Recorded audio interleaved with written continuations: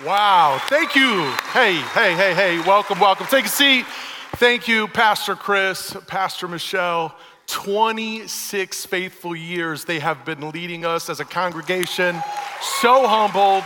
Yes, Pastor Zach, Pastor Josh Whitehead, 19 years Pastor Josh has helped Pastor Chris and Michelle lead us. It's an amazing privilege to be here.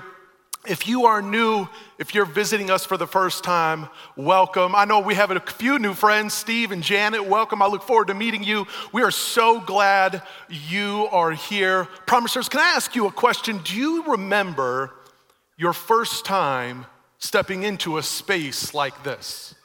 An experience, maybe there was a few hundred, maybe even a few thousand. Well, I remember my first experience. Southwest Detroit, stepping into a church named Messiah, a church built in the late 1800s, stained glass window as high as I could see, an old organ with large pipes. It was amazing. I was awestruck. And that's exactly the name of our new series. We're kicking off this week, week 1, our series, Awestruck. And man, we are so glad you are here. I'm gonna give you a question to hold on to wrestle with as we begin our day together today. And the question is this: what is the state of your worship? What is the worship that you are demonstrating for the next generation? Let's pray together. Father God, we thank you so much for this time. God, we thank you for the opportunity to gather in a place where we can freely profess our love for you. God, we pray that you would open up our eyes and our hearts to your word in a brand new way. Not let a single person leave this time unchanged by your Spirit. We pray in your Son's blessed name, Jesus Christ. Amen. Well, hey, happy 4th of July, Faith Promise. So glad you're here. If you're tuned in online, welcome. My name is Steve Kerr, and I have the privilege of being on staff here as one of your student pastors. And man, I can't tell you how much I love being part of this family. You know, it wasn't too long ago, actually just about 3 years, that my beautiful bride, Marcy, myself and our 2 boys, Israel and Nathaniel, we packed up our car and moved from Metro Detroit down here to Knoxville. And what a blessing it has been. As I got ready to step out here this morning, I was reminded by my brother Jamie that this is now home. And I'm so grateful for his reminder because we love you all so very much. But because of the 4th of July, I'm also reminded every year about this time some significant differences of what it's like up north as to down here in Knoxville. And one of them happens to be with the fireworks that we partake in. And you see, up north, we like to call them firecrackers. They make little bits of noises and maybe sparkle a few things. Down here, you all enjoy shaking the earth. You like to see the mountains move and light up the sky, and it is awesome. It is really awesome, man. What an amazing privilege it is to raise our family here in Knoxville. What a privilege and honor it is to lead this time as we look at worship. And what is worship? You see, we know that worship is so much more than singing. But there was a study done by the University of Oxford that told us that there was a little more than singing and celebration that brought people together like worship, like singing, right? Singing has this ability to draw us together. And that's why I'm so, again, honored to be able to take this time to wrestle with this. Because do you realize right now, Faith Promise, that across the county, across Knox County, and across the state of Tennessee, there are multiple campuses that are joined in what I like to call a united state of worship under the banner of Faith Promise. What an amazing privilege that is. And that's why I'm so honored. But it's not the only reason. You see, there's another reason, and it's because I believe that corporate worship, that unified worship, is the blessing that our country so desperately needs right now. Right now. Worship has the ability to bring us together. Just like I said, there was a study done at the University of Oxford that said that people can be drawn together so fast and stronger with no other activity like singing. Now, again, we know that worship is so much more than that, but what an amazing expression in time for us to gather. Now, I want to do something real quick. We want to step back in time, all the way back in the Old Testament, and we want to take a look at the day of Moses in the Old Testament. A little bit of context for you. You see, God had just rescued the people, the Israelites, out of Egypt, and Egypt was a hard land. And not just because they were slaves, not just because the Israelites were slaves, but because the irrigation in Israel would have been very difficult. You see, water would have had to have been brought in from the Nile. And this affected both the quality and the amount of water that they could bring. You see, it was a struggle. But God showed up and changed their circumstances. He rescued them. He freed them from captivity. He freed them from this hardship, this struggle that they were dealing with as a people. And so he's rescued them. Now they're in the land of milk and honey, a land where the rain and pure water, every bit of that, what they need comes. It literally and figuratively flows from heaven. I'm going to read for you a passage out of the book of Deuteronomy. If you have your Bible, I want to invite you to open it up. We're going to jump to Deuteronomy chapter 11, read in verses 13 and 15. This is Moses speaking to the Israelites and giving them instruction, giving them a command about worship. Verse 11, he says, "If you carefully obey the commands I am giving you today, and if you love the Lord your God and serve him with all your heart and soul, then he will send the rains in their proper seasons, the early and late rains, so you can bring in your harvest and grain, new wine and olive oil. He will give you lush pastured land for your livestock, and you yourselves will have all you want to eat." You see, what Moses is telling the Israelites is the same thing that I believe God would have us know now. You see, God's not looking for a pledge of allegiance. He's not looking for your hand over your heart. What God's looking for is a place of obedience. He's looking for his hand on your heart. Moses is saying, hey, everybody, let's not forget who brought us out of our captivity. Let's not forget about what God has done. Let's not let the good times flow without remembering the one who makes it rain and provides everything that we need.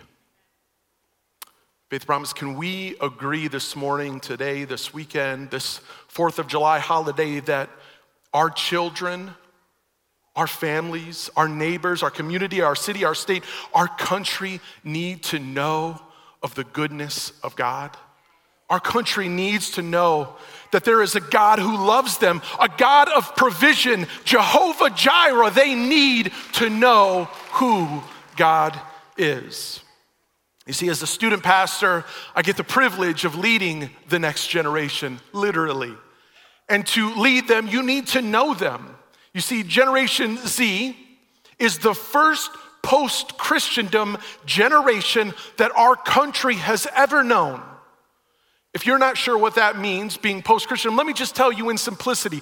They're the first generation where the Christian values, the values of our faith, are not the pillars of their life. This is the first generation in our country's history where that is true. According to a Pew Research, 1 in 3 Gen Zers self-identify as not religious at all. That means they attend no corporate gathering, no intentional gathering of the saints. There is no collective worship. They identify themselves as not religious at all. I know what that feels like. You want to tell them what's wrong. You want to tell them that's wrong. But can I ask you a question? Did that work for you? Do you remember your parents telling you how goofy you looked in those bell-bottom jeans? Huh? How disco was just a fad and it would pass? Do you remember that?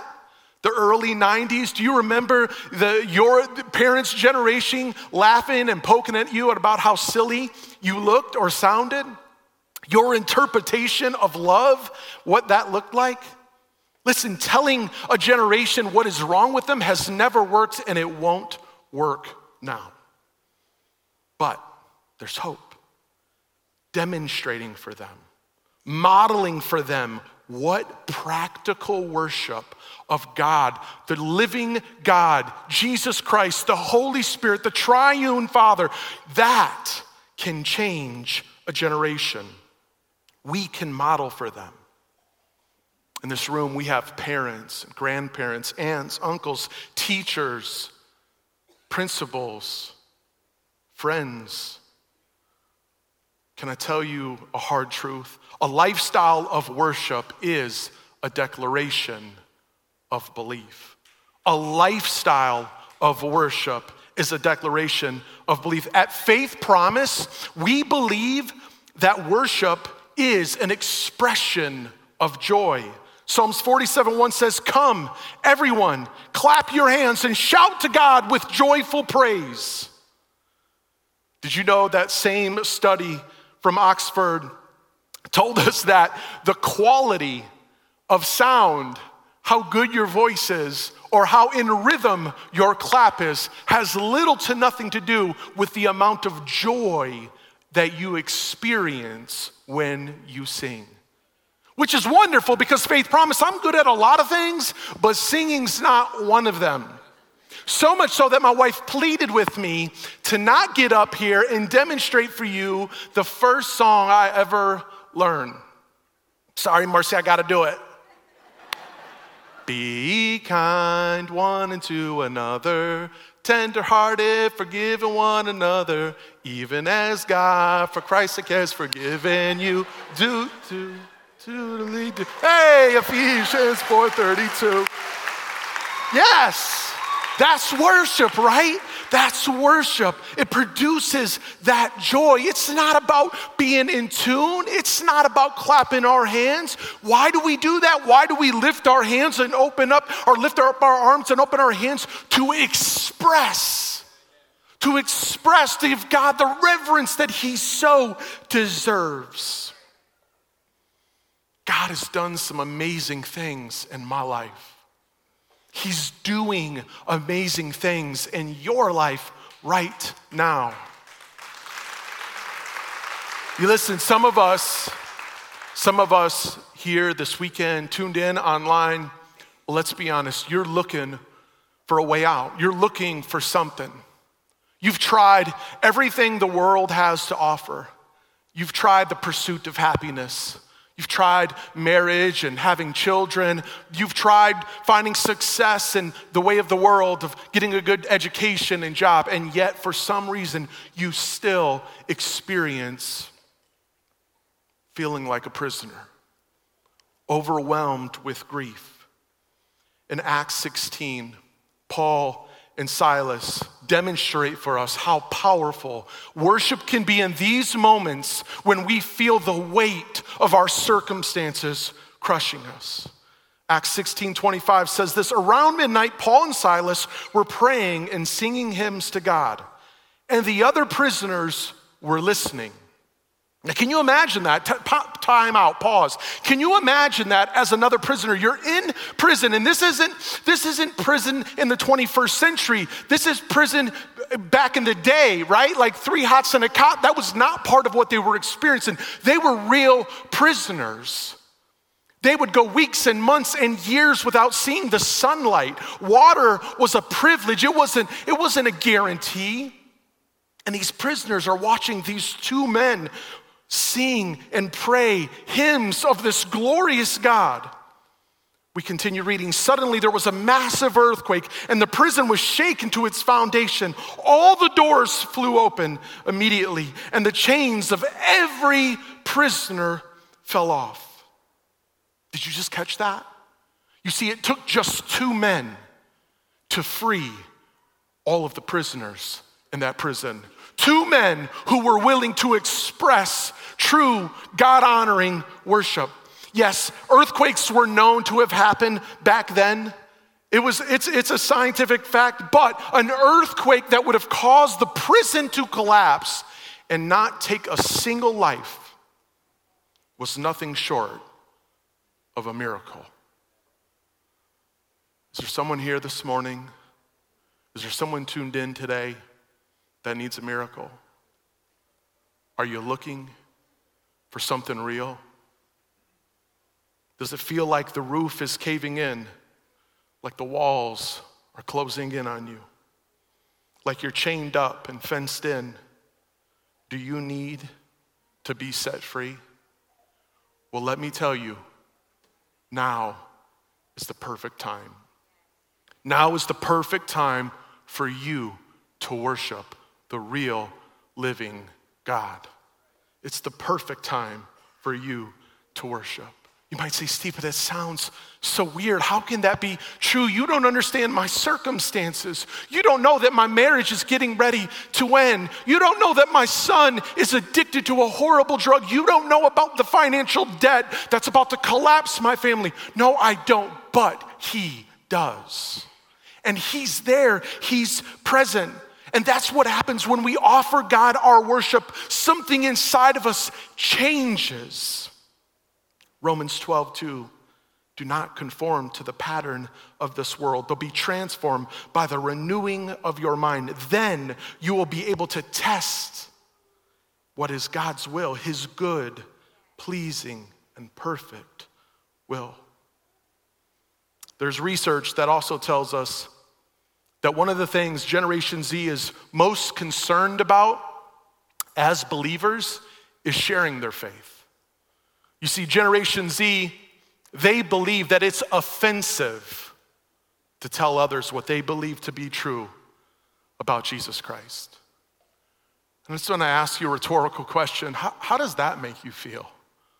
Mom, dad, aunt, uncle, grandparent, how does that make you feel knowing that your grandchild, that your son, your daughter, your little brother or sister feels fearful, that they might offend someone with their faith?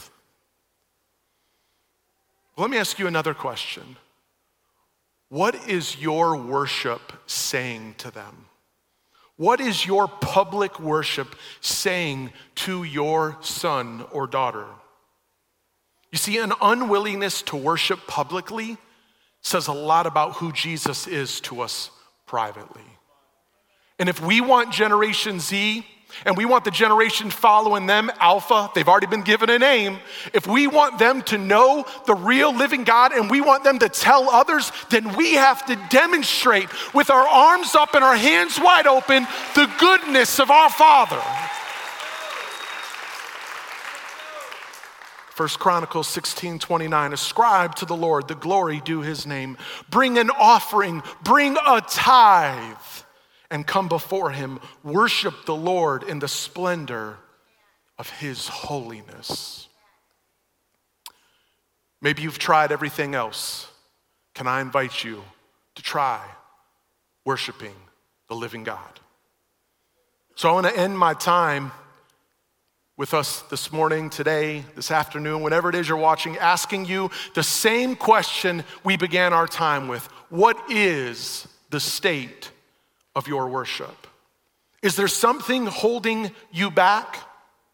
You see, right on the other side of whatever it is that's holding you back is God's faithful promise. New revelation, new blessing for your life. Would you be bold? Would you stand with me right now and be bold as we get ready to worship God together? In a minute, what's gonna happen is our worship team's gonna come out. Go ahead and stand up. The worship team's gonna come out and lead us again in a time of worship. And what you'll see around the room, there are worship stations. A place where you can take communion, light a candle, a proclamation of faith, a demonstration of worship. We'll also have people from our prayer team in front of the room. If you are battling or wrestling with something that's causing you to not go all in on God, would you please step into a prayer moment with them? Don't miss out on what it is God wants to do in your life because you feel uncomfortable with public worship. You see, what God has for you is so much greater than what you presume to be silliness. So much greater.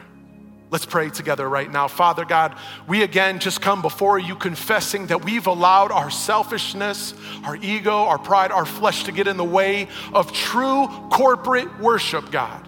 But we believe, we proclaim right now as a body, God, that we will be the demonstration our state needs. We will be the demonstration our country needs of what it looks like to actively worship a living God.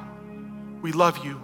We surrender to you in your mighty name, Jesus Christ. Amen.